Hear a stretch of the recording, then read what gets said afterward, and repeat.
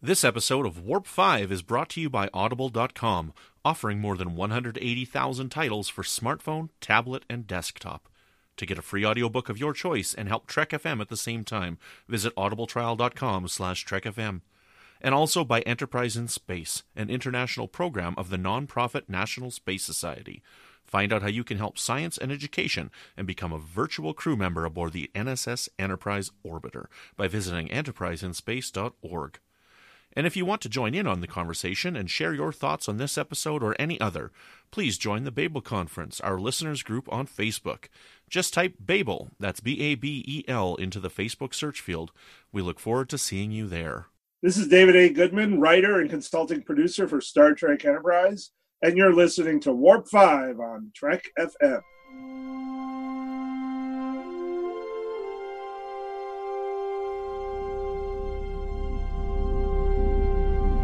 How we doing, Trip? Ready when you are. Prepare for warp. Course laid in, sir. Request permission to get underway.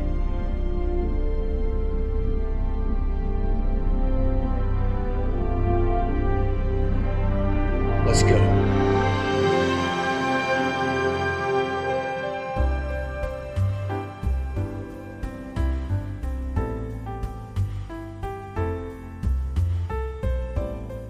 Welcome, Boomers, to another episode of Warp 5. I'm your host, Brandon Shea Mutella, and joining me, as always, is the evil Patrick, who likes putting me into the agony booth of this podcast.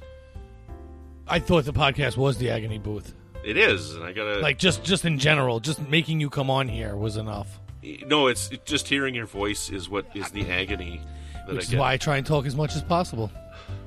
Well, we are excited. We are finishing up, finally, our retrospective series. You know, Patrick, I don't know if you realize this, so I've been on Warp 5 now for 3 years, and when I started, they were still in Season 2 of the retrospective. So we've been doing this series of podcasts for almost 4 years now.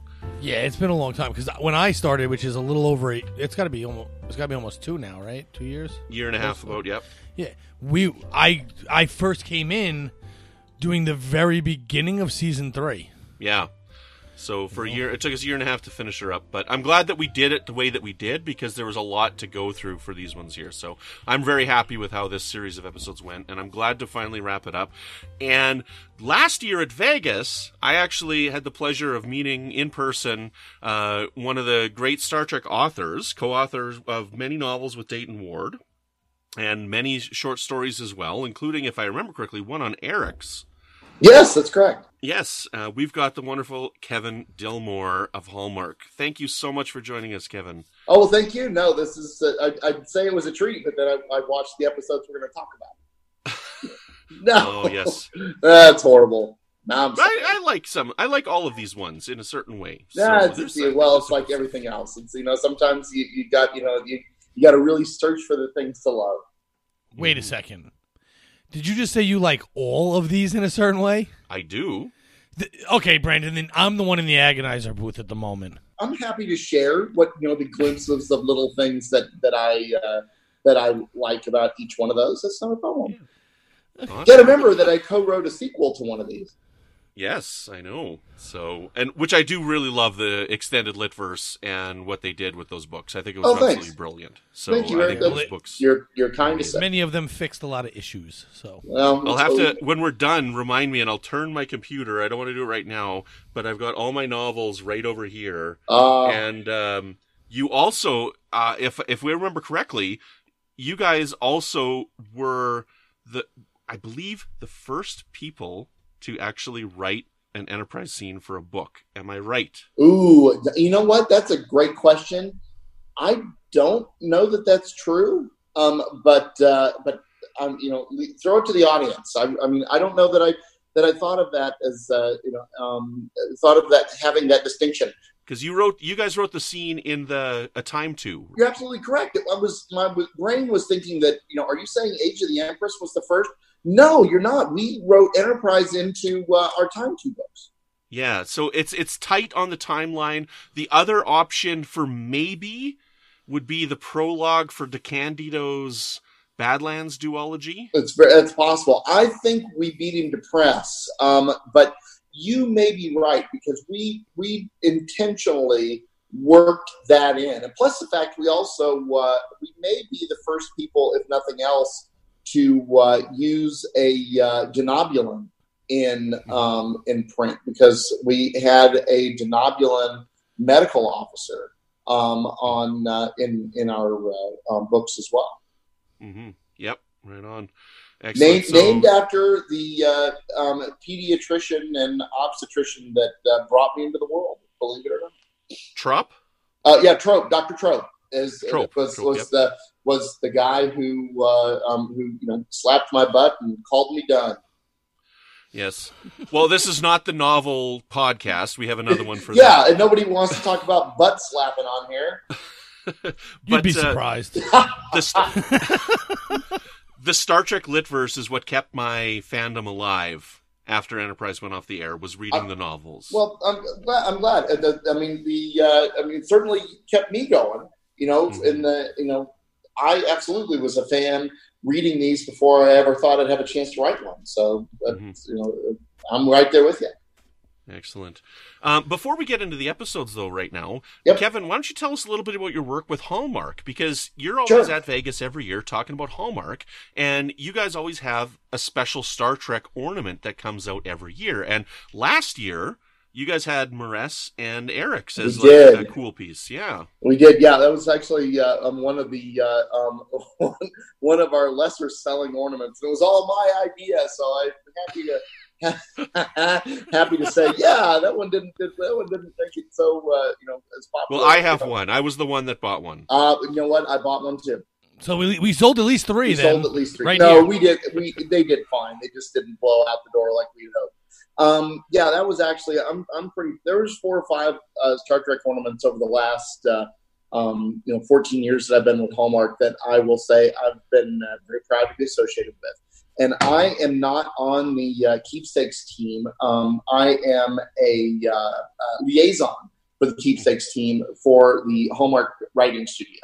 But I've been advising them on Star Trek stuff almost since I got into the building in 2005, because I found out that I was not only as a big fan, but connected professionally. And so I got to jump in on brainstorms and things like that. So at Vegas this year, we announced what we're doing next year for Star Trek, which is a series we're calling Star Trek Storytellers. It's going to have 7 ornaments plus a tree topper over the course of the next 3 years, 2020, 21, and 22. And by the end of it, when you plug all the ornaments in a string, you're going to get about 10 minutes of Mirror Mirror.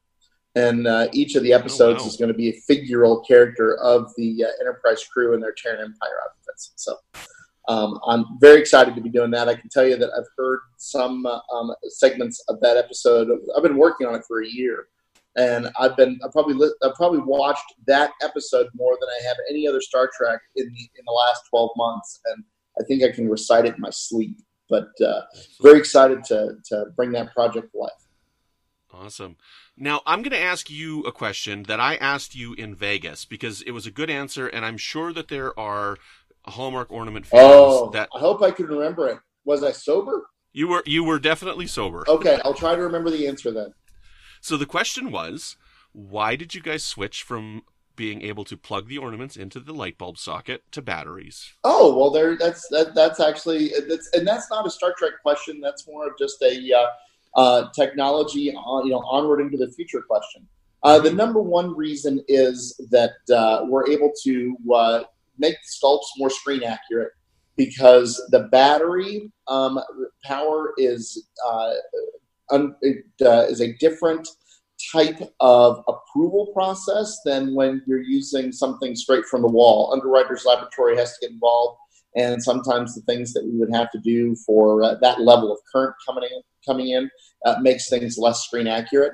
But the other reason is that nowadays, as trees go more and more into the LEDs, not only are the sockets wrong, but they don't have nearly the power that you need to power even one of those ornaments. you could cram that in there or make some sort of adapter or whatever to get into an LED string, but the whole tree would dim. And I don't even know if you'd have enough power to do an ornament. That's how bright those bulbs are and how little juice they actually use. So but now the Star Trek storyteller set that I talked about that's coming out next year, that will have a separate string of light, string that connects to the wall, and those will be a constant on, at least with the light. Mm-hmm. Excellent. Yeah, because that was one question that I had for you, because I had actually just started collecting the ornaments. Mm-hmm. A good friend of mine, sent me a bunch of them, and I'd never seen them before, really. Honestly, the first ones that I bought were the 50th anniversary. Oh, nice. The Gold Enterprise. Yep. And I think it was the Salt Vampire one. Yes. And maybe it was just the two that year. Was there a third one? Well, yeah, actually what there was that year was also our tabletop. It was I did get that one. Yeah, the Kirksbach and McCoy on the bridge kind of a scene. But we went with the 50th golden anniversary sculpt of the 1964 shooting model, which you can see has the bigger bridge dome, the larger deflector dish, the spikes on the front of the nacelles. But that's based on the model that was delivered to Desilu in December of 1964, and then Mantrap because that was the first episode that aired. Did they have that? Was that also the year they did the Beyond, or was that the next year? Star the Trek ship from Beyond. Star Trek Beyond. Yeah, you know what? Now we have not done the. At least I don't think we've done the Enterprise from that film, but it was released in 2016 because that was their 50th anniversary kind of love letter to fans. Okay. Awesome. So you never thought to ask an electrician who teaches transformers and electrical circuits why the stringer was different? No, I thought I was with him in Vegas, and I just thought I'd go to the source. So yeah, you would actually blow up it's likely that you could blow up the tree. Yeah, LEDs. My goal when I did the Star Trek Storytellers, I did kind of take that whole episode and trim it down to 10 minutes. But my original draft, I actually did have I assume you've ordered the full duration. And have Chekhov screaming from his ornament, and basically kind of flashing. Because I thought nothing says Christmas like that. How many of us go home for Christmas and think we have stepped into the agony booth? That's what I want to know. Well, one last Christmas then thing for this. Look, we've gone on a tangent for ornaments, but that's fine. I'm sorry. We didn't even get 15 minutes in. No, this is me. I love this stuff because now I'm collecting ornaments, so it's great. But did you guys realize, because now it's a meme everywhere, that the Star Trek II, The Wrath of Khan one that you did was about a Jew that came back from the dead to the joy of everybody? Because your Star Trek II one was the... that's true. I hadn't thought about that, but dang it, that's if that's the way people want to embrace that ornament, then by all means. I think. Now I will say there's a little bit of a bittersweetness to that, as you can imagine. There were people who have no idea that it takes 18 months or so from start to finish to get an ornament in stores. Thought that it was like we were kind of sneaking something in to the store, ill-timed or morbidly timed with Mr. Nimoy's passing. But he personally approved any of the Star Trek products that we did that involved his likeness or his voice, and that ornament was the final approval we received personally from him before he passed. So that was for the people who were quick to jump on the internet bandwagon to call us insensitive, I kind of like, Mr. Nimoy was well aware of his condition and gave his 100% approval to that ornament, for us to move forward with it. So, that's all I got. Yeah. The internet tends to jump on people for things pretty darn quick, which I will be addressing in tonight's podcast. Yes, we will. As we jump into our discussion, what a great transition. We're going to be finishing up our retrospective series tonight. We're going to be talking about the 2-part Irmir Darkly, which ties into the ornaments. And we'll be talking about Demons and Terra Prime. And we will also And that's it. And the season ended. And then my table cut out the rest of that last episode is for Earl Grey. That's it. We're done. No. See, now you ruined my joke, Patrick. You ruined my joke.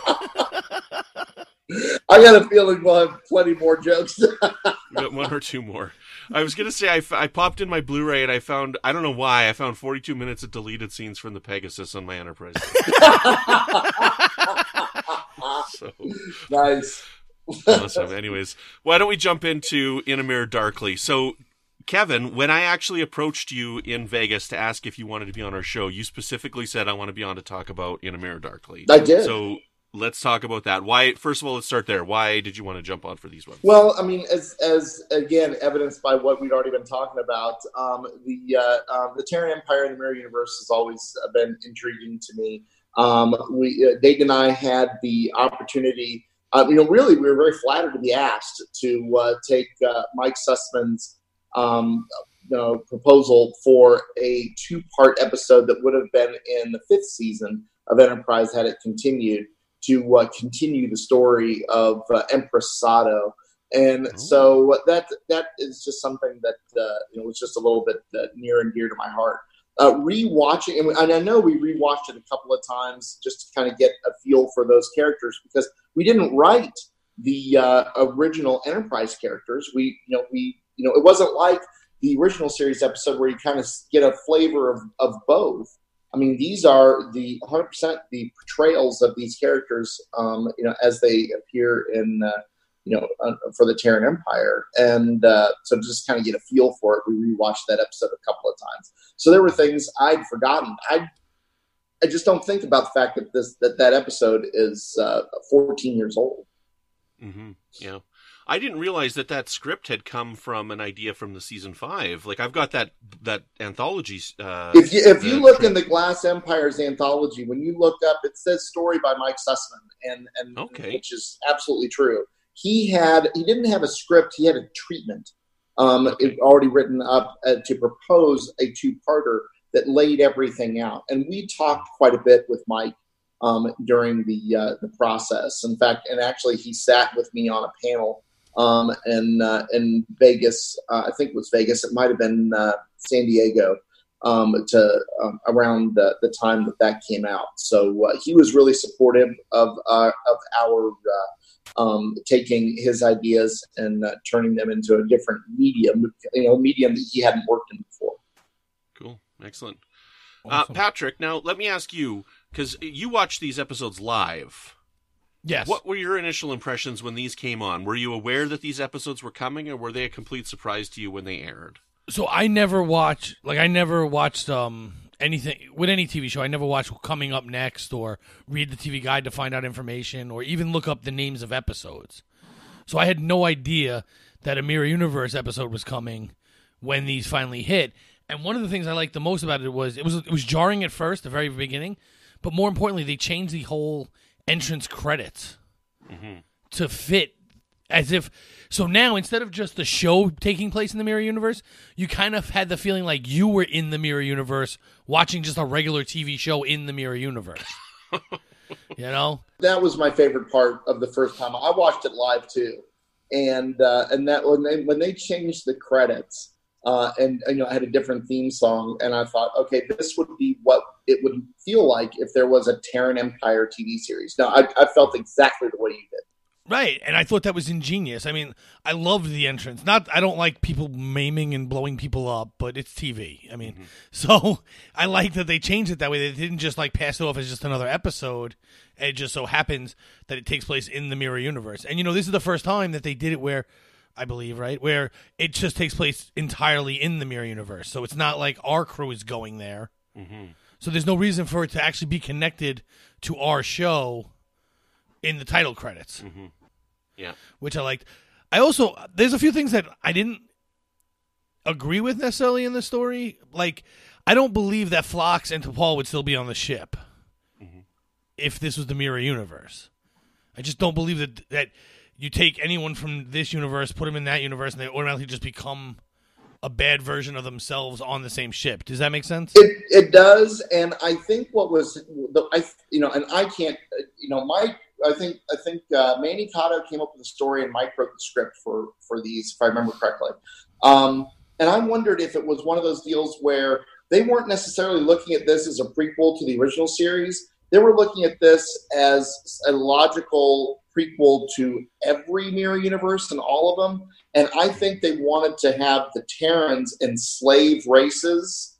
Mm-hmm. So when you are watching the episodes from Deep Space Nine and the Terrans themselves are enslaved, I think they wanted kind of this, like, well, you did it to us, so we're going to do it to you, kind of, backward, retcon or something. Yeah. I understand why. And look, to be honest, if they didn't add T'Pol and Phlox, I'd probably be sitting here complaining that where are they in the episode, but it just would have seemed more, I don't know, it would have seemed more natural that just Terrans would be on the ship. Yeah, I think that's fair, especially given the fact that Spock in no way, shape, or form are we led to believe that he is enslaved or a lesser person, or a lesser valued being, like they hammered into us that T'Pol was. Mm-hmm. Right, and even Phlox, but Phlox was more accepted because he was more complicit with being there. Yes. He was happy to be there. And I don't know, would Denoblians just become really bad all of a sudden? Good question. I don't know. Because the whole idea is that the one thing that changed in the mirror universe was that the human beings were awful. Yes. That's like the one difference. Mm-hmm. So does Denoblius still come and become our friends? Like, I don't know. Right. But to go back to really quick on the first viewing, one of the things I really liked was it shows Zefram Cochrane, and they still give the sign, and he just shoots them. And that's when you're like, uh-oh. Yeah. I want to come back to that in a second, but I want to address what you just said there, Patrick, because I agree with you. So, In a Mirror Darkly is pure fun, and I really love it, and it's one of my favorite episodes of Enterprise, like the two-parter itself. But I get what you're saying, and I've talked about this on a few other podcasts, is if when you look at the Mirror Universe, especially when you get to Deep Space Nine and stuff like that, really the only thing that's different is that humans are bad and evil. Cardassians are basically still Cardassians. Klingons are basically still Klingons.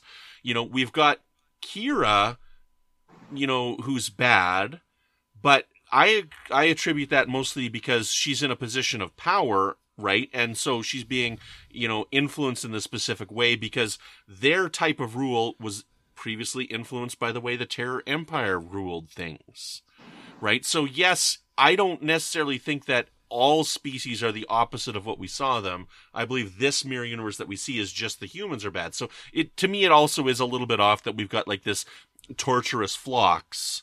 But I can also boil that down to, okay, he's a slave on the ship and he's just following the orders of the people above him. Mm-hmm. Mm-hmm. Yeah, but he just seemed to be too happy about it. And I mean, I guess you could also write that off as Stockholm Syndrome at this point. We don't know how long he's been a slave on the ship, so it could just be Stockholm Syndrome. And it doesn't ruin the episode for me, by the way. No. So it's not that I don't like these episodes. It's just that's just something I noticed watching these episodes. Mm-hmm. Yeah, I know what you're saying. Yeah, absolutely. Now, I want to go back, and then I'll just ask you that question. Since you brought up the divergence of Zefram Cochrane shooting the Vulcans, I want to ask your guys' interpretation of that prologue. Do you think that is the moment of the dimension splitting, or do you think it's before that? Oh, I think it's well before that. I mean, what Zefram Cochrane was evidencing was this is how humanity has responded to, in every time of crisis, is to lash out in violence. I got a feel. I mean, and you can see in the opening credits, the images that they have of human history are all violent warfare. So, aliens show up and humans are going to show their true colors in that particular universe, which is, I'm going to reach into my jacket and take everything we can get our hands on after we kill you all. I have a complicated answer for this. When was World War III? How long before Zefram Cochrane? Ooh.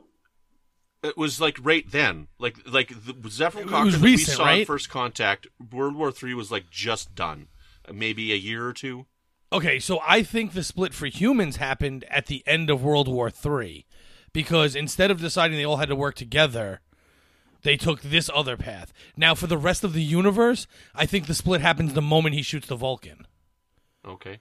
Because until that moment, nothing changes for them. Nothing outside of Earth changes for any other race until the moment Zephyr Cochrane shoots. Okay. But I think what led Zephyr Cochrane to make the warp drive has changed. Okay.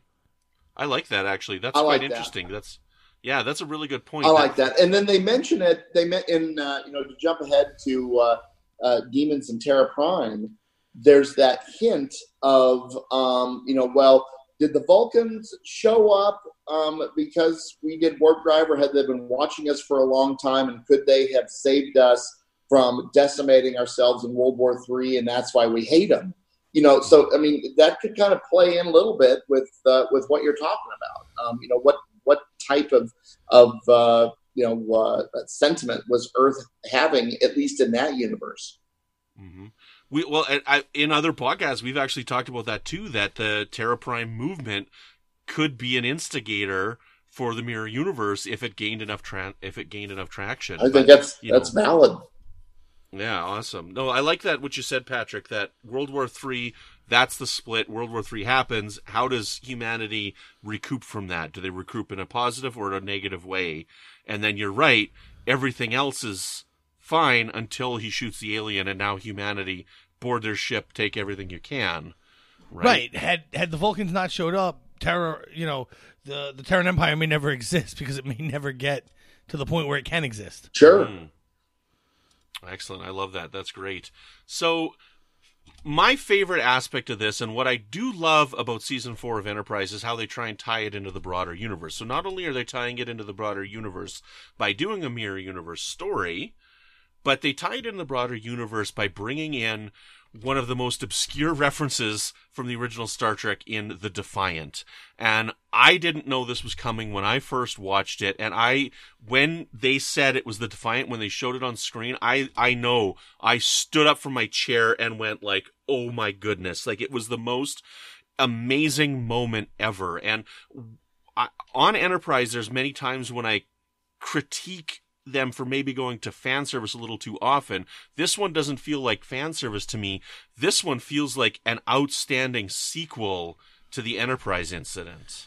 Well, I think that this fits my bill of what is fan service too far, where for you and for me and for fans, for Kevin and for fans like that, we understand what they're showing us, right? Mm-hmm. But if my wife watches that episode, she doesn't know what the Defiant is. It doesn't ruin the episode. Right. For her, because she still understands it's a ship from the original series, mm-hmm. right?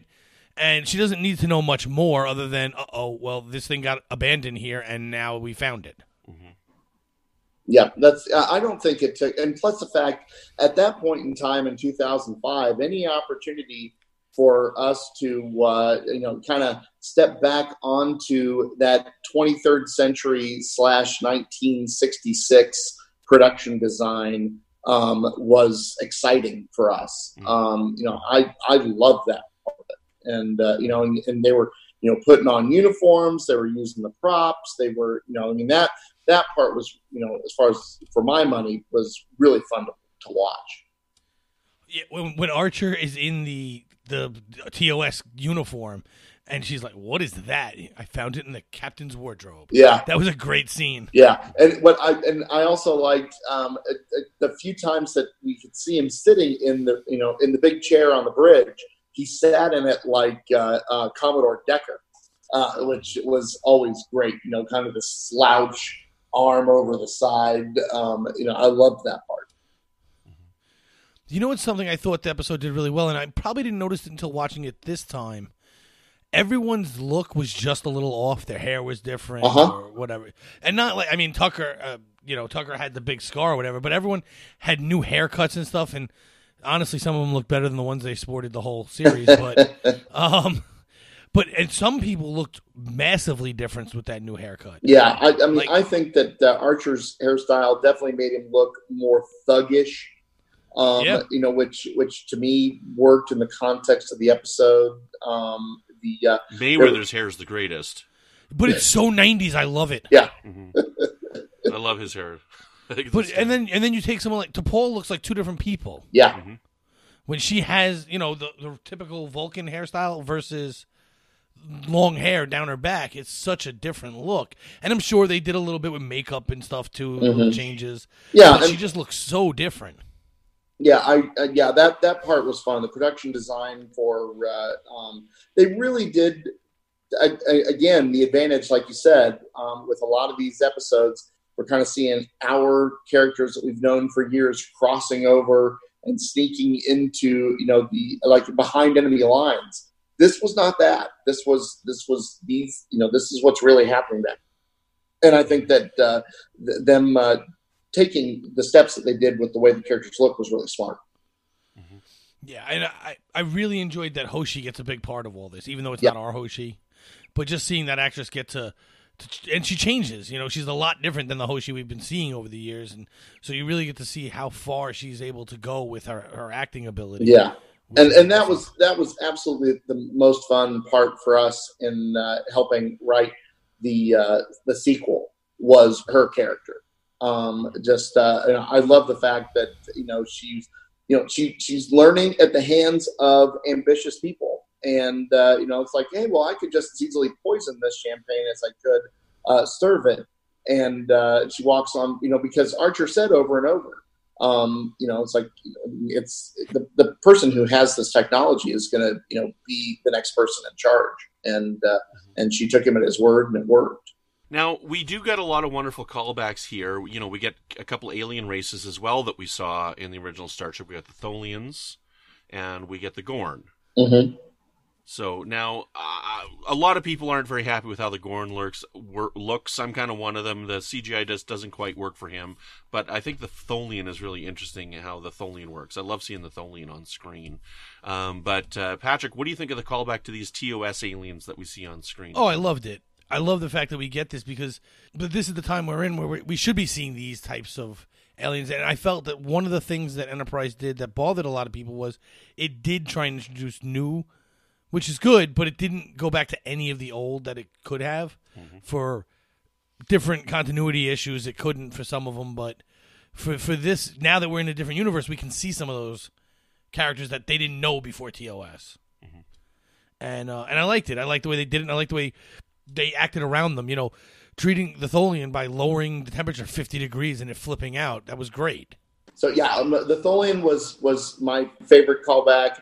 The Gorn, while I am glad they did it, I thought that it just was like an excuse for filling out the story. Well, let's just throw a little bit of alien in here. We're walking around corridors we don't, that aren't, brightly lit, and getting bitten by the head and lifted off the ground. And I mean, there was stuff in it that I didn't quite get what purpose that served for the story. I mean, it was fun, but I mean, that just wouldn't have been the direction I went. But that's just me personally. Mm-hmm. Yeah, I think that the first part is definitely stronger than the second part, but the second part is all about fun and being able to play with this TOS elements, So they're two different types of stories that are connected by the one plot thread, which is really kind of interesting, because the second episode is it's really campy, but it's wonderful, right? At the same time. So in a sense, it was almost like as soon as they stepped on the Defiant, they kind of wanted to do their spin on a show from the original series. I mean, that script kind of felt more like an original series show than it did a modern Star Trek show. Which is okay. Oh, no, yeah. I'm one or two off. It was fine. I enjoyed it. But it also got to the point of Hoshi at the end, which, yes, is important. And we did see that Archer was willing to fight to keep that ship and stuff like that, where our Archer wouldn't have done that. That's right.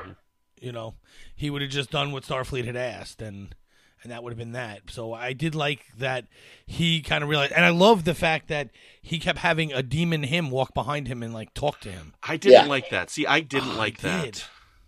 Did you like that, Kevin? I felt like that it was a device that would have worked better in print than it did on screen. But I did kind of like it. I mean, I just wonder if there would have been a different way to show that he was kind of psychotic. I don't know the better way, so I'm on board with keeping it. But that kind of internal dialogue sometimes works, I think, better in print than it does on screen. It does, and maybe they could have fixed it by just not having him show up. like physically. Yeah, I don't in know. His head. But I liked it, and I liked the fact that that image looked even more menacing than the Archer that was menacing. Yes, I agree with that. See, for me, the reason why it didn't work is because the Archer that we saw in the first part is extremely confident to the point where he's overtaking command of the ship for the sole purpose of getting to this Federation signal that's in Tholian space. And I don't know, I realize it's only 2 episodes and we're just really reading into it, but I don't get that he would lose that much confidence in himself by reading about himself from another universe. Mm-hmm. Not the guy that I saw in the first episode. I mean, that was an interesting thing, especially because Hoshi kept needling him about it, almost like she knew that was his weakness. But how well did she know him, considering that she was, hanging out with Captain Forrest? But yeah, that was like for him to read what did you see the? Are you guys Rick and Morty fans? I know the show, but I haven't seen it. There's an episode of Rick and Morty where Rick gives them, the family, these goggles that you could see what your lives are like in other universes, and of course, once you see anything that's better than what you've got now, you're gonna start throwing stuff across the room, which is exactly what Archer was doing. So it was kind of a fun, that insight into his self-esteem was good. The thing I think that's just, to me, that's always in the back of my mind when I watch these 2 episodes is that it very much feels like this version of the show has been on for a while, and I'm sampling 2 episodes of it in the middle of its 4th season or whatever, and I don't have any context going in, and it leaves us with, tune in next week, but so it really is just this little tiny slice of the mirror universe, and yeah, you got it. There's definitely an established universe prior to this episode, and there's more to come after this episode. Yeah. You've got that spot on. So, yeah. The last thing I want to touch about in this, and then I'll ask you guys if you have anything you want to talk about. My favorite little piece of fan service in this one here, and again, it's fan service done right, is with Trip and his delta radiation burn. Yeah. Right? Because you just say delta radiation and it doesn't matter, right? But that's what happened to Pike. Yep. Was delta radiation. So I don't know. For me, when I said that, I'm like, oh, I love it. So to me, that's fan service done right, and I loved it. It was spot on. My favorite character in the episode was Trip, without question. Yes. And that guy was somebody who had been beaten and perverted by the system, and right down to the fact that his face was melted off. I thought it was terrific. And when they're sitting around in that meeting talking, and Archer's telling him there's another ship, and he's just like, so what? Just the way that he delivers that line is just so perfect, Yeah, I would say I really like Trip too, and one of the reasons I really like Trip is because we see glimpses of that Trip in our universe at the beginning of season 3. Oh, good point. We see how that Trip could have come out here, but because of the morals of the universe, it doesn't. Nice catch. That's very insightful. I like that, and again, a testament to the performance. I think that like any show, there are actors of varying degrees of craft, but Connor Trinneer's performance as Trip is one of my absolute favorite things about Enterprise as a whole. Mm-hmm. Yeah, he was phenomenal. Excellent. Is there anything else that we haven't talked about for this 2-parter, Kevin, that you'd like to touch on before we move to Demons and Terra Prime? Not that I can think of. It's just I think that is definitely a highlight of the series, and whether you are a longtime Star Trek fan or just coming in, cold, it's a pretty solid show. Mm-hmm. Excellent. Patrick, anything you wanted to talk about? No, I think we hit it all. I think the only thing I would say is, and I probably could have left this till we talked about the next one, but there's kind of a theme among these 4 episodes, these 2 and the next 2, with the way people believe their society should be. Mm-hmm. Yeah. Yeah. But that's more of a discussion for the next 2 episodes. So, But what better time than now? Yeah, it is pretty valid right now, especially, we've got a lot of racism going on right now in our lives, in our world. and we got a lot of hatred going in for the outsider as people view them. And so that's really what this episode is about. We've got humanity who's upset at aliens coming in, taking their jobs and things like that. Sounds very familiar. But I mean, while I'll get to it again, it's not a new movement. The movement's been around for a while, and I want to put that part on hold for a second because I do have a specific question about that. But we've got humans who are trying to stand up for what they think is right by getting rid of all the aliens on the planet.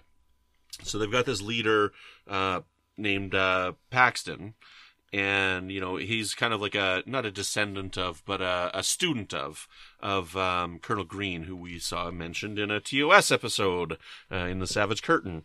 And so it's really interesting to see this, and I think it's really believable. And we saw samples of this early in season 4 when those people attacked Phlox, right in the streets of San Francisco there. So we saw the beginnings of some hatred towards aliens and some anger towards aliens. So I'm really glad that they picked up this thread.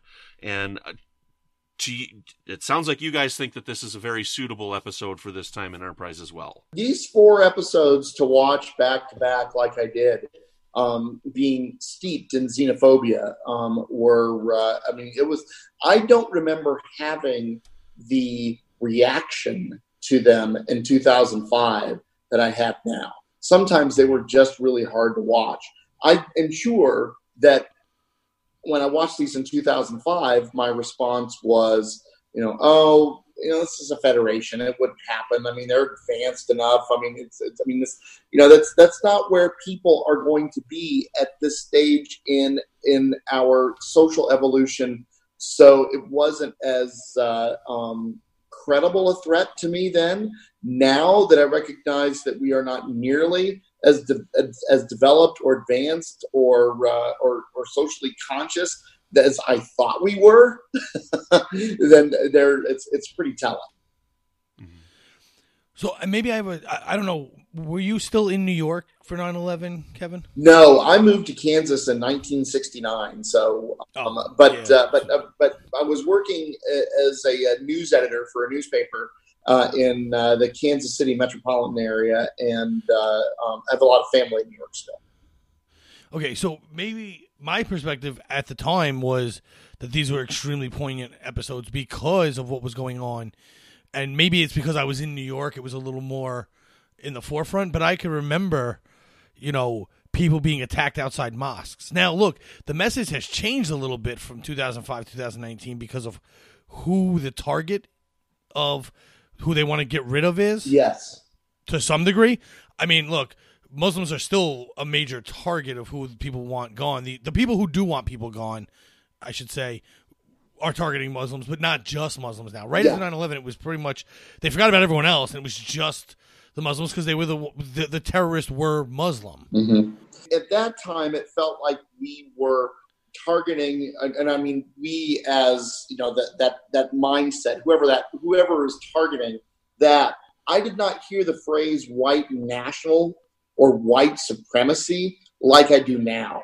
It felt like that the people who were hating were pointing at a more specific target in 2005, whereas now it feels like it's anybody who doesn't look like me, I hate equally. Yeah. Yeah, and I agree that there was some of that. I mean, look, white nationalists and white supremacists were behind a lot of that. Correct. In 2005. But there were other people who were on board with their message. Yes. Whereas now a lot of those people are like, oh, wait a second. Mm-hmm. Now it's coming towards me, and that's not right. Now I realize what happened back then wasn't right either. Yes, I think that's a great way to phrase it. Yeah, and there's people like me who I didn't think it was right then, but I didn't understand. I was still, I was 19 years old, right, in 2001. So, yes, I'm an adult technically, right, but I'm not. I'm immature kid at 19 years old, still in college trying to drink. So, I didn't understand how profound it was till later on in life, and so now it makes a bigger impact. Yes. Mm-hmm. But like I said, I do remember the stories of people being attacked just for being Muslim or for being in a mosque or for going near a mosque. And that still happens today, by the way, because they wanted to, and I don't know if it happened or not, or if it's going to happen. They wanted, I think it did happen, build a mosque down by the World Trade Center. Yes. And people lost their minds because, well, they're the terrorists. I don't exactly know if that's true, guys. I don't know if the people in this mosque had anything to do with that. In fact, I'm fairly sure they didn't. Yeah. And now, what was the? There was a couple of shows in Deep Space Nine's run that were pretty focused on xenophobia too. Am I correct? The riots. I'm trying to remember. Well, they had all the ones about the ones that were like kind of out of universe were when they were about when he was playing an author.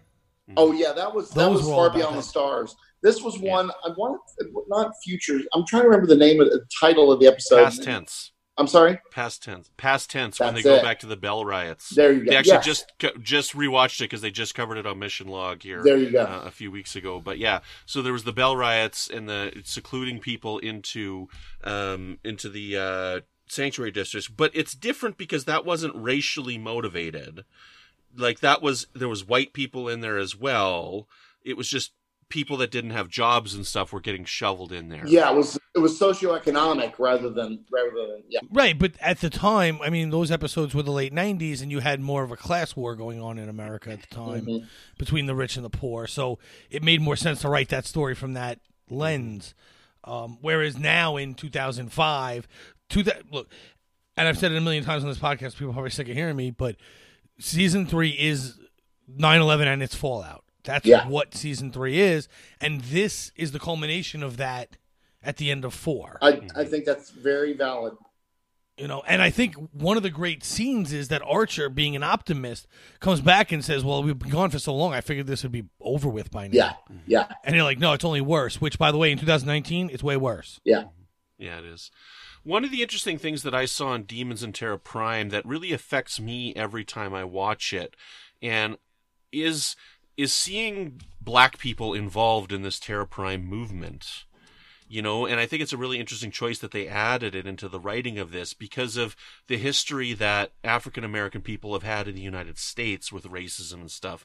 And I think it adds an extra layer of shock and surprise to the storytelling by seeing a black person standing up there saying all the things that white people have been saying, like racist white people have been saying for decades and centuries. Yeah, I'm sure that's deliberate choice by and Star Trek has been great at that since the beginning of, making, choices of who's representing what social stance on an issue and helping us question the validity of that because of where the message is coming from.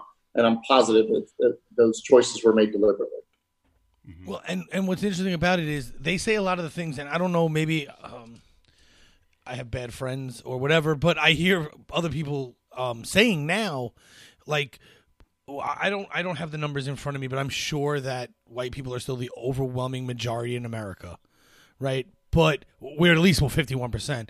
Yet I continue to hear, we're the minority now, and that's the exact same thing he was saying on that stage. Yes. Mm-hmm. Yes. You're not. You're not the minority. It's not even close. It's obvious in that show and here. I think that was the part that was really resonating with me as I was rewatching this was what that rhetoric that a scriptwriter came up with in 2005 to put in their mouths was eerily similar to what we hear people saying now. I mean, it really was. Sometimes it was just giving me chills. Yeah, but I think it was being said back then, and we didn't hear it as often because we are not on Facebook. Yeah, and I wasn't paying attention.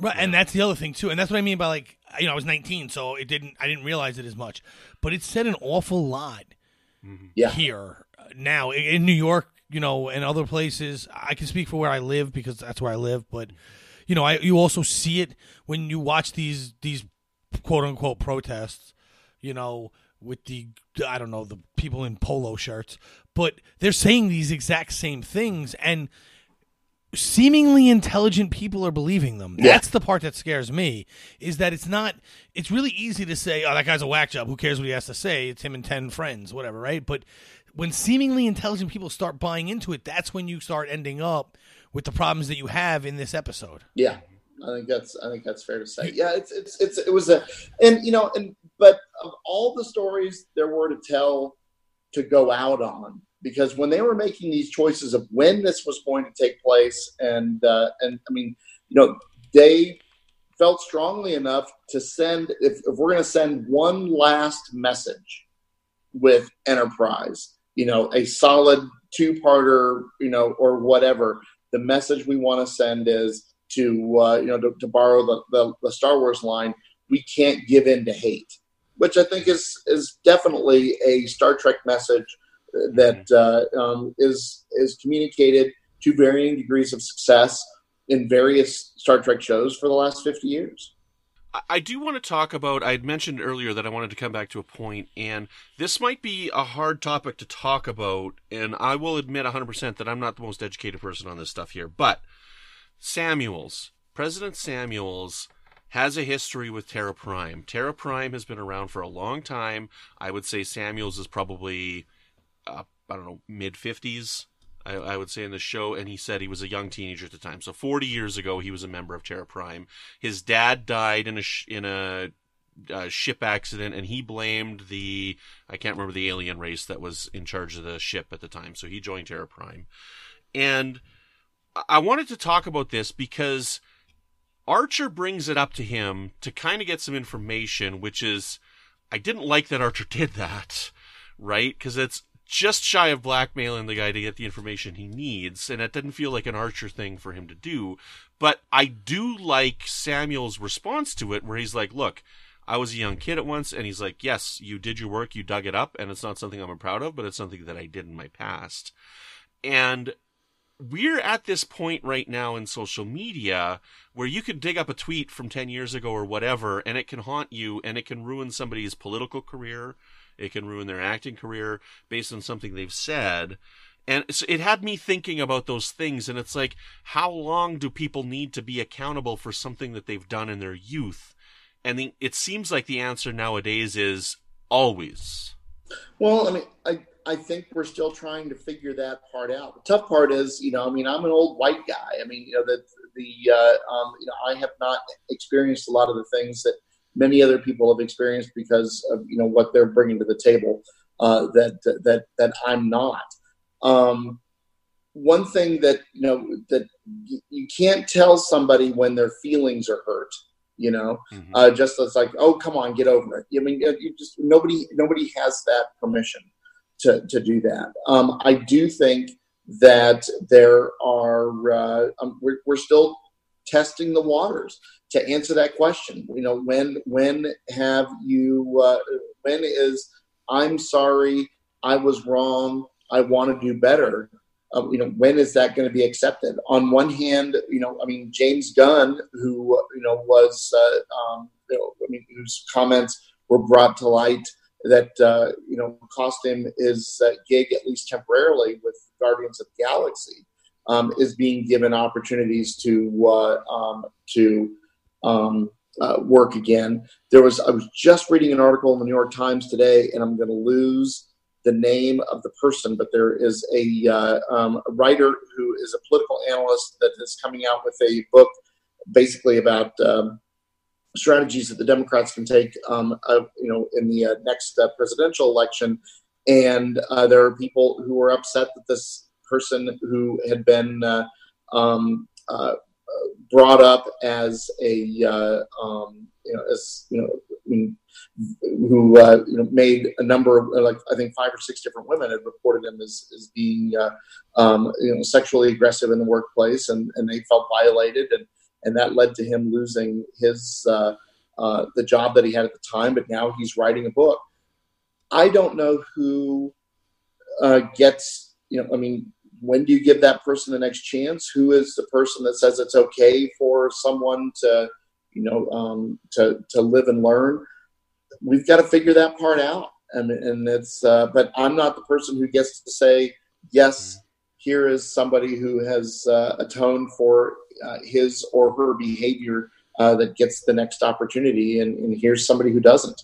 Right. So as somebody, like, if we just take it from the lens of Star Trek for a second, as somebody who would be accepted by the Terra Prime movement, I'm going to basically echo what Kevin just said. I don't get to say to someone who wouldn't, get over it. Right. I know it happened when he was 18, but you should get over it now. Because it's really easy for me to get over it because he doesn't have a problem with me. And he never had a problem with me. And maybe he doesn't have a problem with you anymore. But I think the answer to that question is overly complex because it also depends on what he did and how much involvement he had. If he went to 4 meetings for Terra Prime and realized I don't really want to be a part of this, then I don't really care that he did it when he was 18. If he was in it for 2 or 3 years and carried out some operations, well, maybe he's not quite ready to be president then because he's too conflicted at that point. Yeah, the thing that we didn't have then that we've got now is the prevalence of social media. Mm-hmm. And if that episode was made in 2019, instead of saying, yeah, I went to some meetings, might he have said, yeah, I made some broadcasts, or I made some videos, or whatever. I mean, is one horrible tweet, better or worse than 5 only kind of horrible tweets? I mean, it's such a difficult subjective place for any of us to try to reach into, but Archer's decision to use that, the president's past against him, and being okay with it is, an interesting decision for him to make. It's no different than the decision that DePaul makes to mention that, hey, you've got to Peter Weller's character, whose name I'm going to lose, you've got a disease that is being treated by technology that was brought to your planet by non-humans. Mm-hmm. So aren't you compromised in that, you're telling all of us to get off planet, but, you're sick and you would be worse off if you didn't have the technological advances that, a non-human brought to you. Mm-hmm. See, when I hear that, because of, so John Frederick Paxton is his name, and when he brings that up, he's like, I'm not the first, I don't think he uses the dictator, I'm not the first leader or whatever who doesn't live up to his own standards. Right. And as soon as he says that line, like, I don't know if this is what they intended, it probably was, but I think of Hitler, because Hitler wasn't what he wanted his people to strive to. And I'm like, you're just putting this guy in an even worse category. I think that was intentional.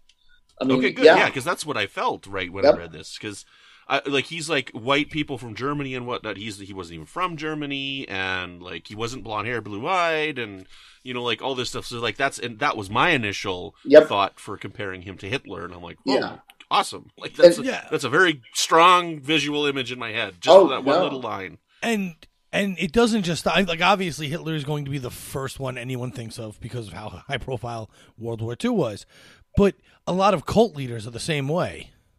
A lot of cult leaders all over the world over the years have been exactly that. They have not been what they've claimed was perfect. Yeah. Jonestown was like that. Waco, Texas was like that. Heaven's Gate, the old guy, was like. There's so many of them you could point to that fit this description. I mean, it would be kind of crazy for you to think of those before Hitler, but I'm just saying this is a repetitive pattern, and this is basically Terra Prime is basically a cult, right? Oh yeah, I think that's fair. And when here we are trying to unpack these 2 episodes, and it's laudable for Star Trek to take on an issue that is this complex, and these are 14-year-old episodes, and they're as relevant now as they've ever been. But Jiminy Christmas, I mean, this is just this isn't something that 2 TV shows are going to be able to move the needle on. We hope that maybe there's a kid out there somewhere who watched this at age 14 that now at age 28 doesn't behave the way he or she might have, because they saw in those episodes that there's a better way to treat them. So, off topic. I'm that kid, but I'm from TOS. I mean, I'm not that old, but I watched, my first episode was Let That Be Your Last Battlefield. Yeah. and watching that episode, and it's not watching the episode. The more important thing is what we're doing right now and talking about that episode. Yeah. But talking that episode through with my father, and as a 7-year-old kid not understanding that black on one side, white on the other was different from black on one side and white on the other. Yes. But talking through that episode is what informed a lot of my adult life so far. Yep. And how I treat others or see others or whatever the case may be. And so I agree with you. I hope that someone watched these episodes as a child or a teenager or whatever and had these discussions with their parents. And their parents were like mine, who explained to me why that's wrong, why it's not okay to look at people that way, and ended up, better off. The world's a little bit better place for every one person that's in that mindset, I guess. What's interesting is we've talked about these 2 episodes for probably 30 minutes now. We haven't even touched on the fact that there's a baby involved. Yeah, we haven't touched on the baby yet. So yeah, there's a baby. The baby baffles me. The baby that just baffled me. What I feel is it was just a story device to prove the rest of the episode we just talked about. It was just a story device to rip my frickin' heart out. Well, that happens at the end, but before that, I think it was proof of the overarching topic of this racism and xenophobia, because they flat out in the beginning of the episode call it an abomination. Yes. And there are people who believe if you're white and your husband or wife is black, that's a problem. That's and they were in 2019. That's ridiculous to think, but there are people out there who believe it. The lengths that this group went to in the context of the episode. I mean, to suggest that there are covert agents of Terra Prime on Enterprise that would take, biological material and get it off the ship and put it in the hands of scientists that would create this, this child, just so they could show it as evidence of abomination, as you said. I mean, I guess that's the only thing they came up with that said, we need to show the viewer in this short amount of time the great lengths that people who hate will go to scare other people into hating. But other than that, I just thought that whole part was. It's even more elaborate than some Bond villains. Yes. And it's and it was sad. I mean, it was like and then when to underscore how horrible their actions were, they killed the baby off. There were decisions that were made in that particular screenplay that I would not have made myself. Yeah, because even if if fans that they like, I don't want to consider the next episode, so this is my finale. Like, that's a pretty downer finale to be. There's a next episode. Yeah. That's a pretty downer thing to end your show on, even there too. For a show that, especially in the 4th season, was so hopeful and so optimistic, and finding places to be fun. What we got cheated out of was a 5th season where that show really, under who I think was the right showrunner, could have flourished and created some of the best Star Trek moments, among all the Star Trek moments. And so to cancel the series was kind of our poke in the eye. And These Are the Voyages was our kick to the balls. Yeah.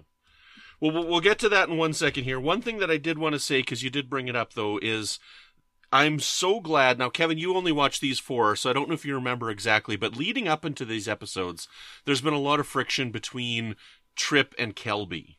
Yes. And I am so glad that it didn't turn out to be Kelby, and it turned out to be somebody else. I realized that they manipulated the Evans to think that it was him, but I'm glad that it wasn't him, because I don't want another person who's angry at somebody so they do something nasty. Like, some people can just be mad and not have to do some heinous action. Like what happened to Kelby is crappy. What Trip did to Kelby is crappy. He left the ship, he came back, and he said he was leaving, and then he stayed and kicked him out of his job again. Yes, fine, the alien pheromones amplified that stuff in Bound, But I mean, like, that is kind of crappy. He lost his promotion because of Trip jerking around and what was going on with DePaul, right? Now, so, do you agree with the writer's decision on how the Terra Prime operative was dispatched? doesn't make sense to me. I just that part sat really wrong with me too. For him to be at Archer with a gun to suddenly decide to off himself in front of Archer just doesn't make any sense. You know what I felt like they were doing? I felt like they were trying to do their version of Captain Terrell in Star Trek II. But that's you're talking about the one where he first off, that was the worst. I love Archer, but that was the worst reaction to try and get a gun away from somebody in the history of television. He was a step away and couldn't make it in time. But he says, I didn't want anyone to get hurt. Like, nonsense. Right. I don't know what that was. It was like, hey, we've got to figure out, here's a plot thread that we've got. There's somebody running around on the ship that works for Terra Prime. We need to tidy this up before we go to commercial. Mm-hmm. Yeah. My only answer to that, and again, this is headcanon that we talk about on the show, is he was in a similar situation as Samuels, where he was just confused at the time and he thought he was helping them out, so he got the DNA off the ship that he needed to, and he didn't want anybody to get hurt, and now he regrets his actions and he killed himself. Yeah. But I mean, like, I don't know, it's just weird. I don't know. So yeah, I think that this was a laudable goal for them to pick this ambitious an ambitious show to try to address a topic that is certainly, front page news for us nowadays every day. Mm-hmm. That I think it was just too much for them to try to unpack in, 100 minutes. Mm-hmm. Yeah. Look, the only thing, I know you guys both said, like, had the next episode not happened, and I know I joke about it all the time, but it did happen. But if it didn't happen, this being the ending, to me, and maybe it's because I'm more of a cynical person than both of you, that would have been a perfect ending for me if it had to end in season 4. That'd be fine. Because I think everything was so negative at the time, at least where I lived, that it seemed to fit right. Look, so Star Trek has always been a lens of us, and it's always been a commentary on social issues to me. And that's been more important than any of the other aspects of the show. I liked other aspects of the show, but that is the most important aspect for me. So for it to end that way would have been good for me. I would have thought it would have fit. I think I would be happier with it than unhappy with it. It just was, and how many shows get the luxury of knowing when they're going to end and try to put a bow on everything for us as fans? Fewer than you think. Mm-hmm. So ironic you would mention it that way. So Scott Bakula, this is just a Scott Bakula little trivia thing. Quantum Leap didn't know it was getting canceled. It had a good idea, and that's why it ended the way it did so terribly with just the line, he never got home. And then in this one, he was so furious about the ending of this one. I forget who said it, but they were like, this is the only time they thought he wanted to strangle them. Yeah, and in fact, I think that Berman, maybe? No, I think it was Braga. I think Braga said that it was Braga. The only time that Bakula was mad at him and was yelling at him. And he should have. Yeah. Mm-hmm. Yeah, so he got 2 really garbagey endings in his 2 biggest shows. Yeah. Well, and my favorite Scott Bakula show of them all, if you haven't watched it, watch it. Men of a Certain Age. I love that show. I loved it, and that show was gone way too soon. 2 seasons was not nearly enough. Yeah, it just kind of disappeared. Mm-hmm.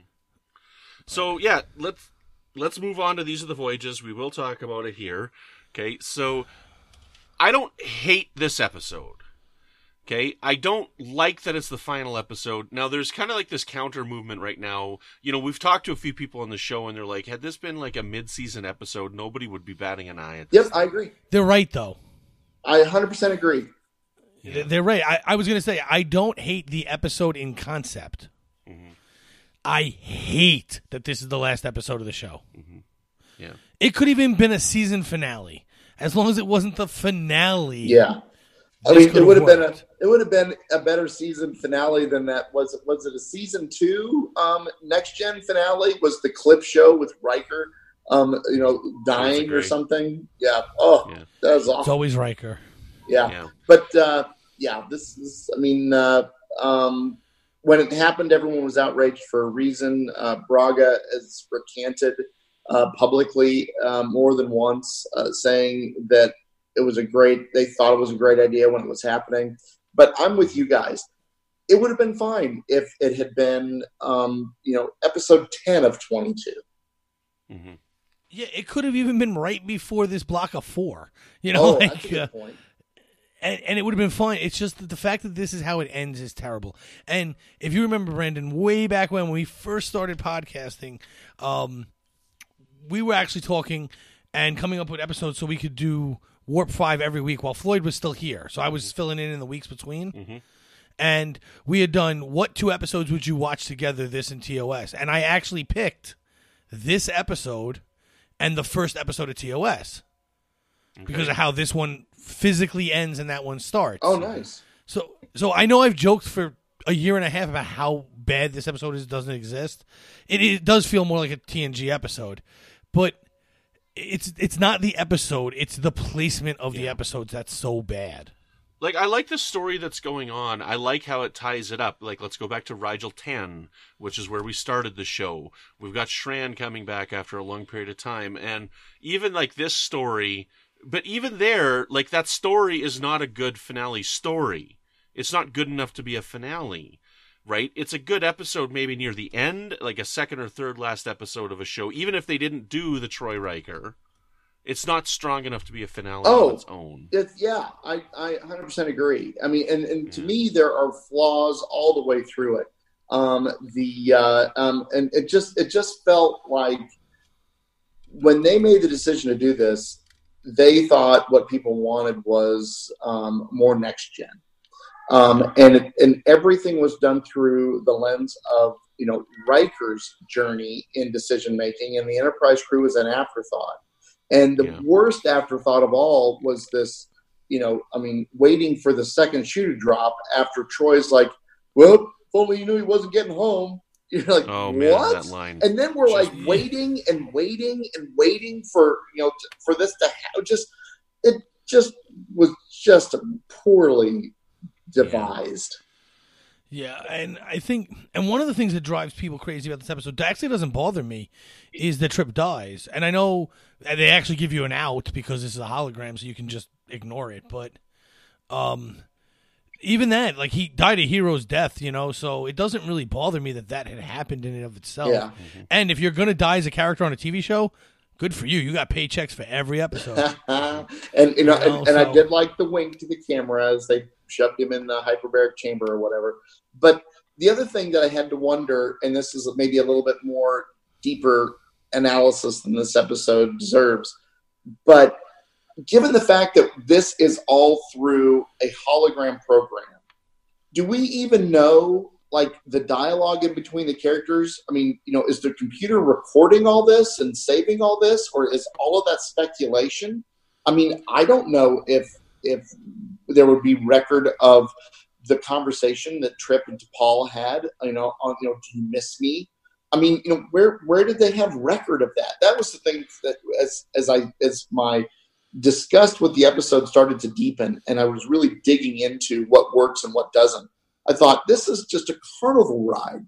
It's not. This isn't an adventure of the Enterprise. This is the Star Tours of, and so that just started to bug me worse. So let me address that here, Patrick, before you jump in. So, like, to me, I don't know. I grant that. I don't have any problems with that myself, because that's no different than where the hell did they get the footage in Star Trek 4 for the Klingons going onto the bridge of the Enterprise right before it blows up? Because that is, right, like, where did that come from? Because the ship blew up. So whatever security footage there was is gone when the ship blew up. So I don't know, like, it's one of those things that you have to do in TV. How many times has there been a recap of some sort, and it's like, technically that footage of what we're seeing is not even possible. So I just boil it into that same category. That's fair. Well, no, but hold on. I wouldn't. I can see why you would, but I wouldn't, And one of the reasons is because I do security systems, but the footage of on the bridge right before something explodes can be held off-site. But would the Federation be recording everyone in their bedrooms? Is a little different. You know what? This is Alexa. This is what happens. This is Alexa. I mean, this is what she's going to evolve into. And maybe that's how they got it. That's true. But I think most people's headcanon is they just made up history, and history's not always accurate. And don't we have that episode of Voyager where they're watching the history of Voyager or some nonsense? Yeah, but that's actually really good. No, it is, but it's nothing like what actually happened. Yeah, is it like the Doctor is still activated in some museum like hundreds of years? Yeah, that's a fantastic episode. Yeah, but they show Voyager as this massive warship that came in just to kill people. Like that didn't really happen, and that's I don't know, man. Have you seen Voyager? That's pretty close to what they did every week. Okay, true, but that wasn't their intent, and the ship looked nothing like that. Yep. The ship in that episode looked way better than the actual Voyager, and I actually like Voyager. Yes, the ship.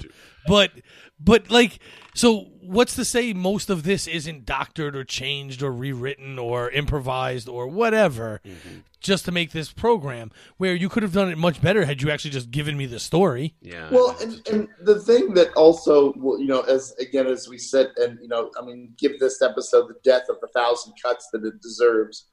But I mean, a 6-year time jump. A 6-year time jump that there's all those stories that happened in between the end of Terra Prime and the beginning of These Are the Voyages, and I felt like just when you told me that, I was a little like, dang, this is just hard to, I feel like I'm missing all the good stuff. Yeah.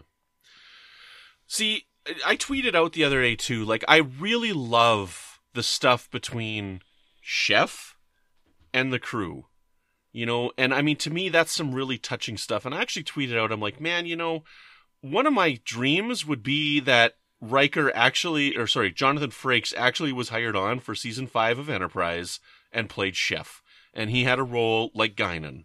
Oh, that's fun. Yeah, but because he's awesome in it. He's awesome in that role. But again, that goes back to what Kevin said. This was more of a TNG-esque episode, and Frank's was Guinan. But I think the whole episode, it was to get to the point of we're going to start the Federation, but also it was the point to see these characters' last moments. Yeah, together. And their feelings towards Archer and one another or whatever through the eyes of the chef. And this was a way of getting a one-on-one interview with each character without sitting them down for a one-on-one interview. Yeah. You know what I mean? That's and I like that too, but Brannon Braga has, from what I understand, come forward more than once and said, we went into this finale thinking it would be more fun to make a lost TNG episode than it would be to do an Enterprise finale. And that just feels like a slap in the face. Yeah. Yeah, well, you know what it was too? I think part of it was, and this might be why in later years, people who watch it now too don't feel the same kind of visceral hate that people who watched it first run did, is if you are watching it later or whatever, I mean, yeah, you wanted to make a TNG episode, a lost TNG episode. That's great now. However, back then, there were so many people who hated Enterprise. Yeah. That if you were a fan of Enterprise, you were constantly defending it. Yep, that's true. So for your last episode to be an episode of TNG, the show that everyone was saying was better than the one you were currently watching, was even worse because you can't. How do I even defend this? Yeah. Because everyone that liked TNG was, see, their last episode had to be an episode of my show. And you're right. You're exactly right. That's the way it felt at the time. So I remember watching that episode live, and I was so let down because I knew it was a 2-hour finale. Because they aired Demons one week. Yeah. Yeah.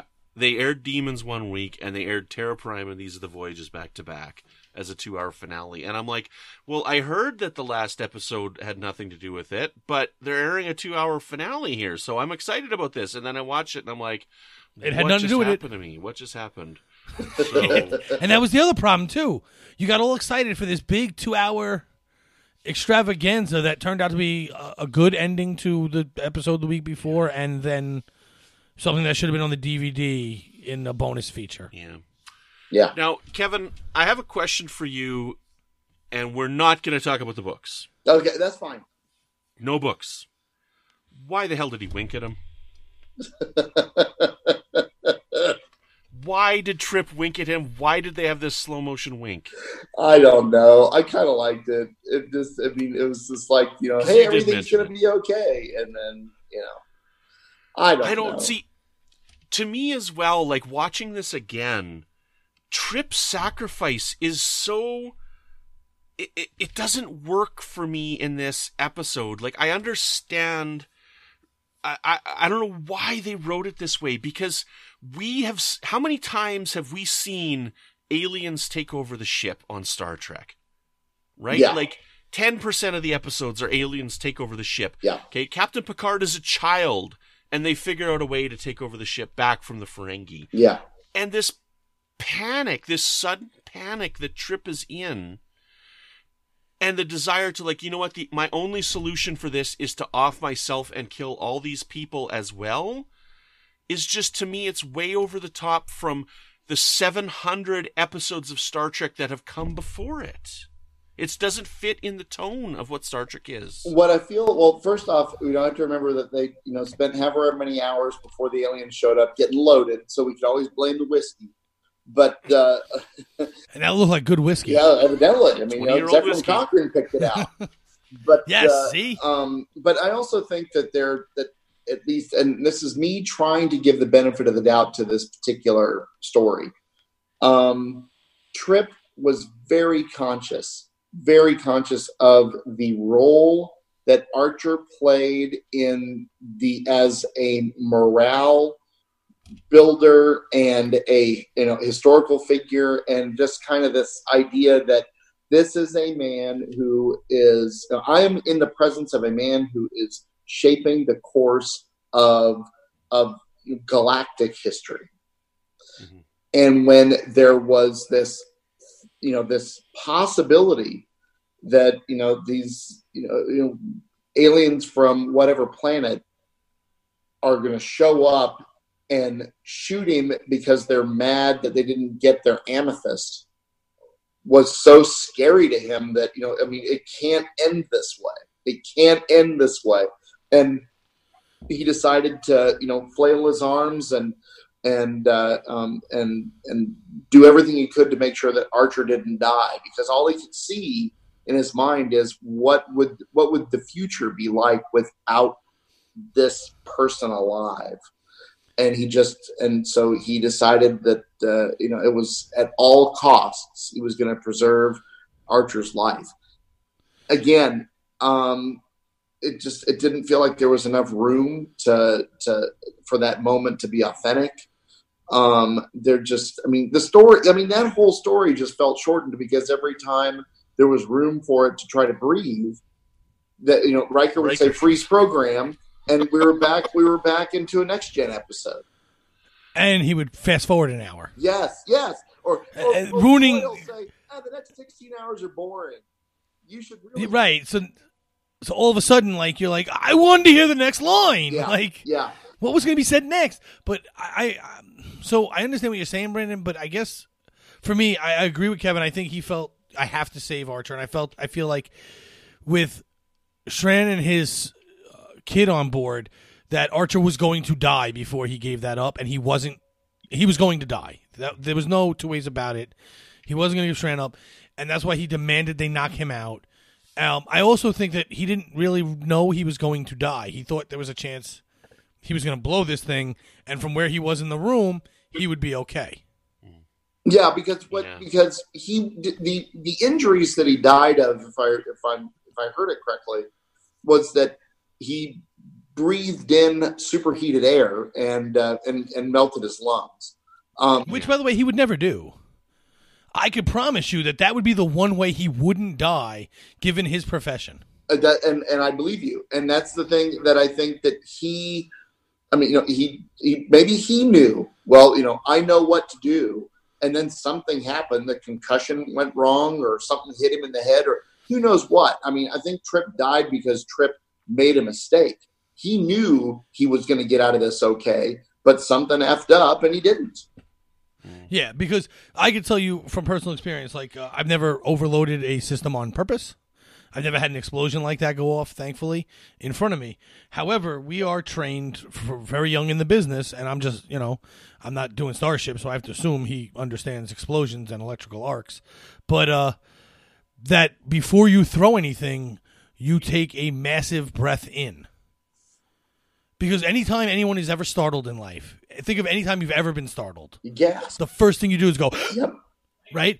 But if you're holding all the air you can hold in your lungs, when that happens, when you get that flash, you don't breathe in, you actually breathe out, if anything. Yeah. And that's, you then will not suck in that explosion. And it's not even the explosion you have to worry about sucking in, because while that's hot, the air around it is about, the explosion itself is about the temperature of the sun. The air around it is pretty close. Superheated, yeah. But we're trained that, and the joke of it is, I'm a righty, so I throw the breaker with my left hand, because if it blows up and takes my arm off, at least I can sign the checks for disability. But, so he would have spun his back to it first off. If this was real, he would have spun his back to it so that the explosion would only burn his back, and he would have breathed in just before it happened. And watching it this time, I watched for that, because anyone in the trade would know that's what you should do. Yeah. So again, giving more credit to that particular story than it may deserve. A ton more than it should deserve. But if we're gonna talk about it, we might as well. Yeah. No, it's fair. It's fair. Okay, so I guess the last thing that we should talk about then is we should talk about a little bit about the Pegasus arc that's in the story here. Even there, to me, it's odd that they chose that episode, because for him to be taking the time to have this holodeck thing while that episode is going on, it just doesn't work for me as well. I like the Pegasus a lot. I think it's a wonderful episode. But even there, it's not like it's this. I don't buy that it's this life and death of a decision for Riker, that he needs to take the time out while this stuff is going on and watch this holographic program. Yeah. So even that choice of an episode is a very strange one to me, because that's never considered a fan favorite episode. Like with Deep Space Nine doing Trials and Tribulations, while I don't think The Troubles with Tribbles is the best episode of TOS, many people do. Right? So, there's that justification. I don't think I've ever heard anybody say that Pegasus is the best episode of The Next Generation. Everybody seems to like it. I like it because I thought it was intriguing. But, yeah, the internet is not clamoring for the master cut mashup of the Pegasus and These Are the Voyages, where you watch the beginning of the Pegasus and then sandwich in These Are the Voyages and then finish the Pegasus. I mean, Can I confess that when we did our 2016 rewatch for Trek FM, I actually did that. I paused Pegasus, took out my disc, at about 20 minutes left in the episode, popped in These Are the Voyages, and then watched it. It doesn't quite work. Yeah, but I actually did that, and I'll never do it again. Yeah, it is. It's the Jabba the Hutt in the hangar bay of Star Trek. Oh man, yeah, it is. So. I don't know. Patrick, do you have thoughts on them choosing the Pegasus? Any comments? No, I don't care. I just like I don't care what episode they picked. Whatever episode they picked, I'd find a reason to not like it. So why not the Pegasus? Yeah. They should have, instead of done a TNG episode, they should have just done a Voyager episode where we see Paris and Janeway watching this holodeck before they have sex as salamanders. That would have been terrific. But again, they chose TNG because Voyager sucks, and Deep Space Nine sucks, and Enterprise sucks, and everything sucks except for The Next Generation, right? Unless, of course, you go to the news articles 1 week before TNG came out, then it sucked. Yeah, exactly. Yes, that's right. Yes. Exactly. I will tell you the part that I still kind of think is cool in These Are the Voyages. I do like the very end where they take the intro to the show and do the Picard, Kirk, Archer mashup. That's kind of cool. Yeah, I love it. It's the entire reason why I picked it for my 2-part watch with this and TOS.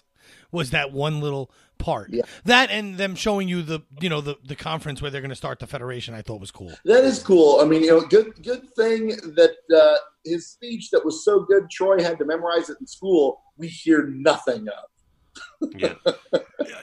Did that not drive everyone crazy? It's such a great speech, and then they just get rid of it. Yeah. But it can't fits live up to perfectly with the writing of this episode. Can't live up to it, so. Look, the most important thing ever said in human history. Yeah. Pause program. Yeah. Fast forward 1 hour. And that's my speech. Yeah, it's like he's getting ready to do. Yeah, to do that thing, and Troy says, "Well, it sounds like you made your decision. I guess we're done here." Okay, it's like what? Could you get to that point? Like, even if that was a true story, right? Could you do that at that moment? No, and play it out. Would you watch Yeah. everything up until the signing of the Declaration of Independence and go, I'm good? If you make it through the White Album and decide to skip Revolution 9, that's fine. But nobody's going to make it all the way to this point and skip that speech. Nobody's going to. God. Well, you guys haven't even mentioned what I think is the biggest crime in this episode. Oh, okay. Okay, this is season 7 of The Next Generation. Data is not asking, why am I checking for rain in season 7? Good point. That's an excellent point. They don't even know Data's line. They don't even know Data's dialogue properly. I don't know. Well, they had to go season 7 because that was the season of the uniforms that fit Frakes. That's horrible. I'm a big guy too. Dang it.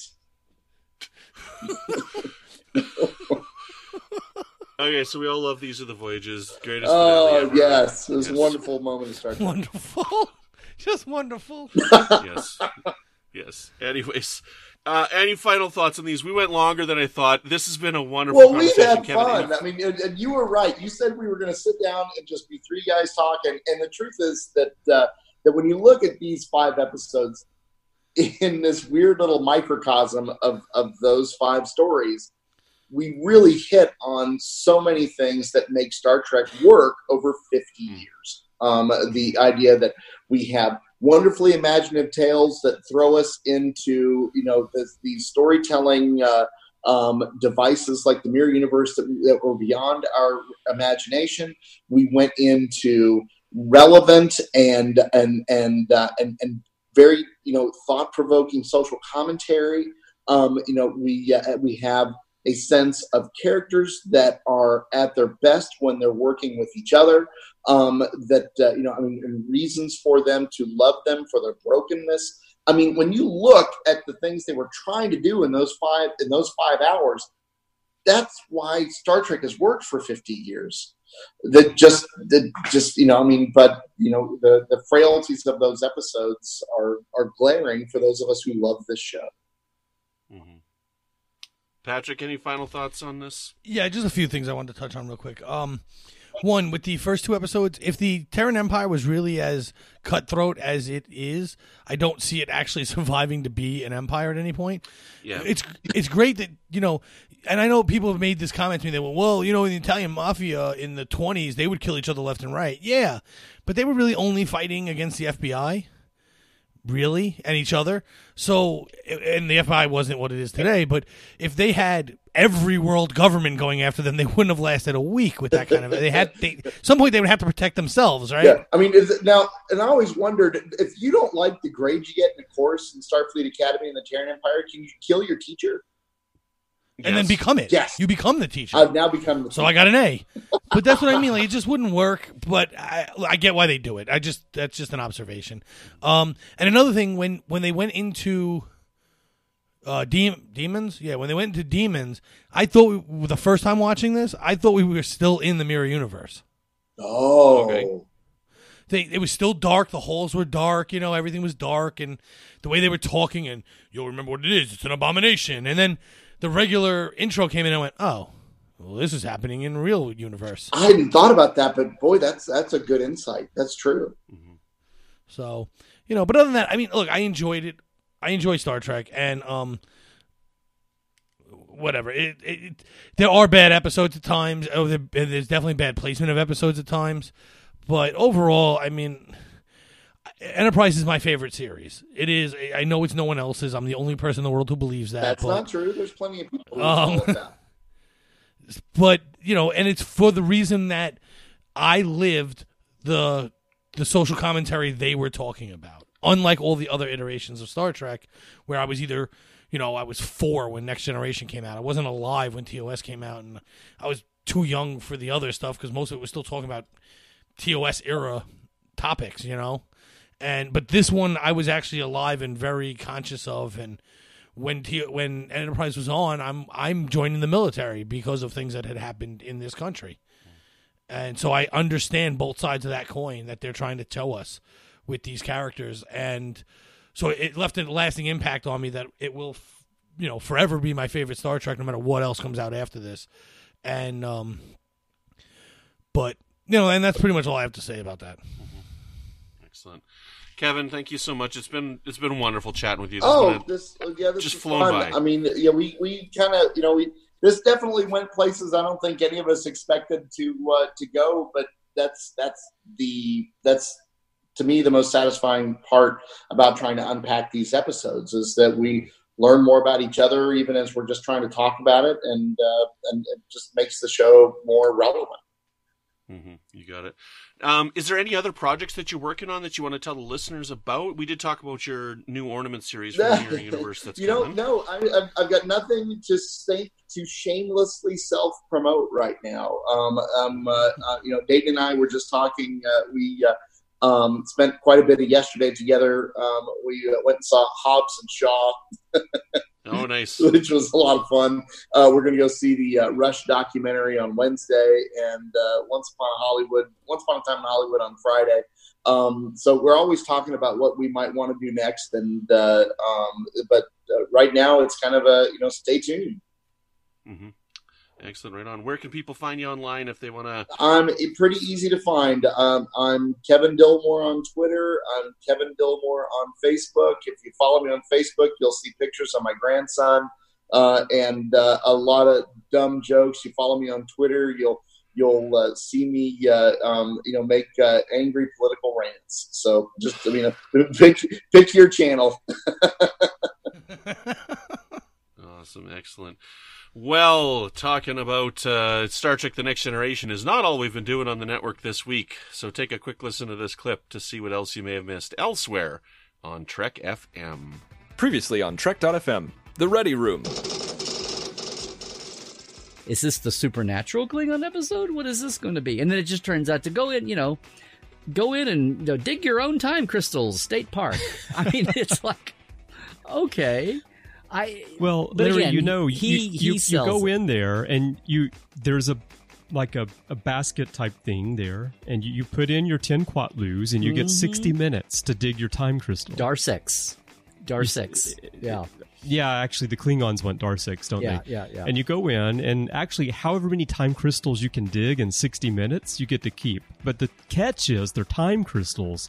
So 60 minutes to one person is only a minute to someone else. Literary Treks. We have the conversation between Pike and the Starfleet Admiral Terrell about the specifics of why they were kept out of the war. This is even before we're in a situation where they have no choice but to stay out of the war. They couldn't go back if they wanted to. By sort of setting up the milestones in the story for this is about when this is happening during season 1. That allows us to tell our own independent story within that, but yet also you'll always know where you are in the regular TV show. Earl Grey. That question about whether life exists, either yes it does, because enough time has elapsed and there's enough planets out there, or no it doesn't, because we are that race. Oh. that seeds life elsewhere in the universe at some point. The other in the answer future. is it did, but they all destroyed themselves, But that's also kind of unlikely that you'd have lots of civilizations all doing the same thing and destroying themselves, I think. But to the journey! In the 7 That's all I could think about with that one. This is the Seinfeld in Space episode. and keep waiting for Elaine to show up. I'm trying to think of what Jerry Seinfeld would say in Jerry Seinfeld's tone of voice inside this episode. Can you do a good Jerry Seinfeld? Oh, good grief, no. Not even close. I'm trying to think how I would approach doing a Jerry Seinfeld impersonation. It's not coming to me. He's got that super high-pitched da-da-da-da-da kind of, I don't know, kind of voice. Well, that you did really well, the da-da-da-da-da. So, yeah, there you go. Why don't they just warp out of here? And that's what else is happening on Trek.fm. Check out all these shows and join the conversation about your favorite corner of the Star Trek universe and beyond. You'll find us wherever you get your podcast. If you're an Apple user, be sure to hit the subscribe button in Apple Podcasts on iPhone, iPad, or Apple TV, or the desktop iTunes app to get all the latest episodes as soon as they are published. And please leave us a star rating and written review. If you're not an Apple user, we've got you covered as well. You can find your shows on Google Play Music, Stitcher, TuneIn, Spreaker, SoundCloud, Windows Phone, in most third-party apps, and you can stream and download the MP3 file from our website or grab the RSS link. We'd love to hear your thoughts on today's show. There are many ways for you to do that. The best place to join in the larger conversation is the Babel Conference, our listeners group on Facebook. Just type Babel, that's B-A-B-E-L, into the search field on Facebook, and it should come right up. If you'd like to send us an email, you can use the form on our website at trek.fm/contact. Choose to send to a show and select Warp 5. That will come right to us. You can also find the network on Twitter at TrekFM and on Facebook at facebook.com/TrekFM. Patrick, where can people find you when you're not checking for rain? When I'm not checking for rain, which has been happening a lot lately in my neighborhood, but when that's not happening, you can find me on the network with my good friend Amy Nelson over on The Edge. You can also find me on Twitter at MagicDrop5. There's no spaces. The 5 is a digit and not spelled out. And you can also find me on a new podcast coming out soon on the United Federation of Podcasts called Mickey's Marvels. I'm not sure where this fits into all the other recordings we've done, so in other places you will hear Magical Mutterings. Is that a Harry Potter podcast? Yes, you'll hear about a Magical Mutterings Harry Potter podcast that does not exist anymore, but it is going to be Mickey's Marvels, and that is with my good friend Chris Tribuzio. So, Brandon, where can people find you when you're not trying to find derelict ships that are from the future, in the past, in the future of another universe? You can find me on Twitter at Brandon Matella. I'm here on the network with The Line, which is our podcast devoted to Star Trek Picard. You can find me over on the Fandom Podcast Network with my friends Chris and Tom. We talk about Alfred Hitchcock films once a month on Good Evening, an Alfred Hitchcock podcast. And also over on the United Federation of Podcast Network with my friend Zach Moore, and we cover all the films and sequels and remakes in the series, and we are currently smack dab in the middle of Terminator, because Terminator Dark Fate is coming out soon. At this time, we'd like to thank the wonderful associate producers of Warp 5. That's Norman C. Lau, Floyd Dorsey, Mike Morrison, Tim Cooper, Justin Ozer, Mark Flessa, Chris Tribuzio, and Jim McMahon. Thank you so much for supporting Warp 5 in particular and Trek FM on a whole. If you'd like to help us keep all our shows coming to you each week, you can become a patron of the network on Patreon. Visit patreon.com/TrekFM. That's patreon.com/TrekFM to get all the details. Perks include early access to episodes, exclusive content, producer credits, and more. Available through our special patrons website, Patron Zone. It requires a great wheel. Easy for me to say. It requires a great deal of money to produce, host, and distribute these shows each month. We really appreciate any support you can give us and hope you'll join the team.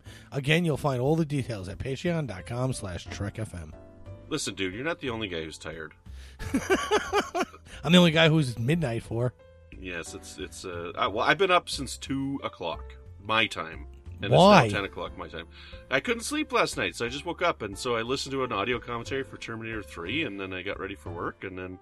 Is that why you did the associate producers before the patron this time? Because I'm tired. I don't know what's going on. I thought it was senioritis. No, senioritis. Something like that. Anyways, until next time, don't be afraid of the pillow. I'm not.